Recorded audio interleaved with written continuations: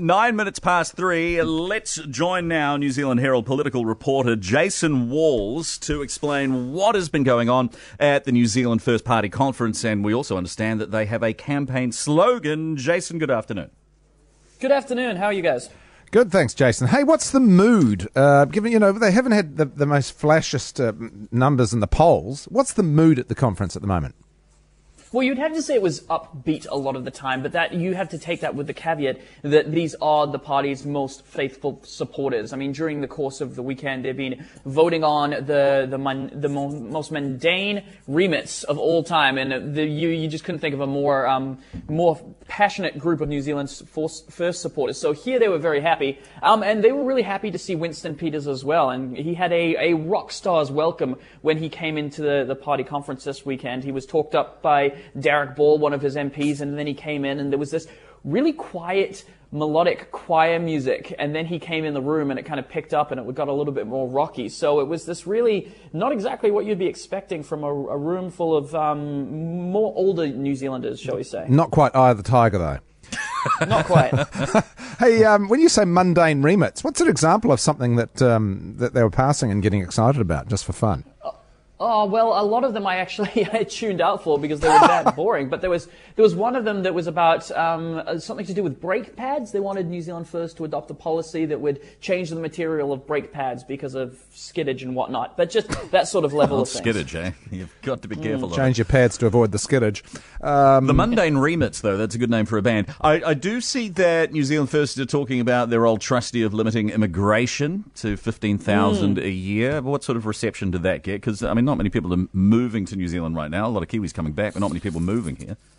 Yeah, well, I actually thought it was kind of ironic because the party slogan that they unveiled was "Back Your Future," but it was pretty much back to the future with a policy like this. I mean, we've seen Winston Peters and New Zealand First put immigration in their crosshairs since basically the formation of the party some 27 years ago, almost to the day. And to see that immigration policy come up today at a time where New Zealand literally has almost no immigration because of COVID, well, I thought it was unusual, but at the same time made quite a bit of sense. But what Winston did do today that I hadn't seen him do in the past is he said that if he was in government, he would demand the immigration portfolio because previous ministers of both National and Labour just haven't done a very good job with the portfolio. And after the conference, we quizzed him on this. So we're saying, so are you saying that current Immigration Minister Ian Lees-Galloway hasn't done a good job? And he basically just said, well, what do you think I mean by that? So he didn't confirm it, but at the same time, he made it clear what he thought. Winston's been everywhere, of course, this week, on the airwaves, on the TV, and he's sort of been reeling out in equal measures his charm and cantankerousness, if that's a word. What's his tone been in the conference itself? Well, it's been upbeat, actually.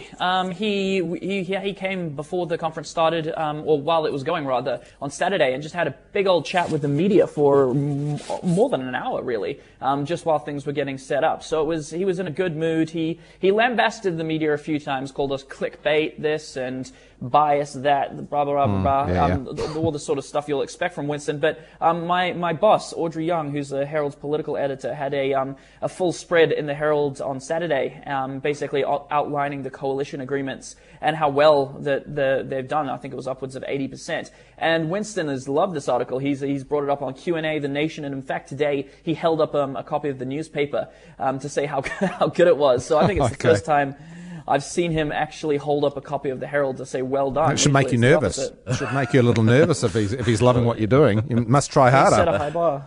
He set a high bar, that's for sure. Now, I noticed that he's used the word woke quite a lot in the last couple of weeks. So I feel like this is his new word that he's discovered, and it's kind of a buzzword for him to say to distance himself from Labour and the Greens. What's your take? Oh, absolutely. I remember when he first used it in a tweet, which is something unthinkable of Winston Peters. If you'd asked me about 5 years ago, Winston Peters using the term woke on Twitter. But yeah, he's been using it a lot. and he used it today. He said that New Zealand First has opposed some of the woke pixie dust, which was an amazing little comment, actually, because it automatically got us all reporters sitting up and taking notice just because of the sheer outrageousness of what he had said. But yeah, it seems like if he's using the Word of the Day app on his phone, sure, I think one of the days woke must have been top of that list. Now, they've unveiled, should I say, policy on the universal family benefit, with Tracy Martin making the comment that it's not just the Greens that have the Greens don't have a monopoly on caring about poverty.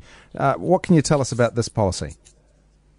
We don't know a whole bunch about it, actually, to be quite honest with you. She basically outlined it in a speech, and we all kind of sat up and took notice, because it was essentially what it was New Zealand First's first election policy. And so I went over to their people and I said, can I have some more details about this? And they said, oh no, we haven't got any. So it's been something that she's been working on for a while, but she wasn't able to tell us, and neither was Winston, how much it was going to cost, how much the families would get. But basically, it's a return to the scheme New Zealand had in about the mid-1940s, where every single family in the country got a benefit. We don't, as I said, we don't know how much that is or will be, but that sounds like it's something that's going to be fleshed out on the campaign.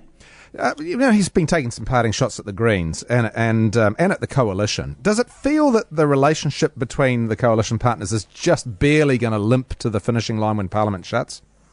Well, interesting comments, an interesting question, because what we're seeing is Winston being in election mode. Now, what he needs to do is he needs to put some distance between himself, Labour, and the Greens, and really show that he's a different party. In fact, today he kept using this phrase, we're going to be an insurance policy that New Zealanders can take out. So essentially moderating what he called the extreme left and the extreme right, whatever that might be, on whatever government that he goes into.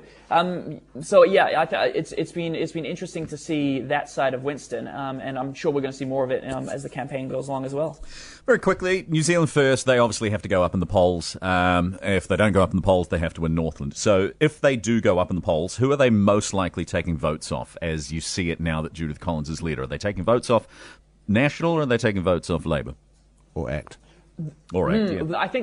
I think they'll be having to take votes off all three of those parties, but just my gut feeling, looking at his speech today, they're probably going to be coming from National, because Judith Collins is such a polarizing leader. Some people, she's like Marmite, you either love her or you hate her, and the people that hate her are going to go over to Winston, because he's saying things like he's going to be there to make sure taxes don't go up, or there's not going to be rampant taxation and things like that. And a lot of his rhetoric today was actually quite right-wing at times, especially this woke pixie dust stuff, which will resonate quite well with people with a more conservative background. So you probably think that it would be more National supporters that would be more inclined to switch over to Winston's side. Jason Walls, political reporter for the New Zealand Herald. Thank you so much for being on the program.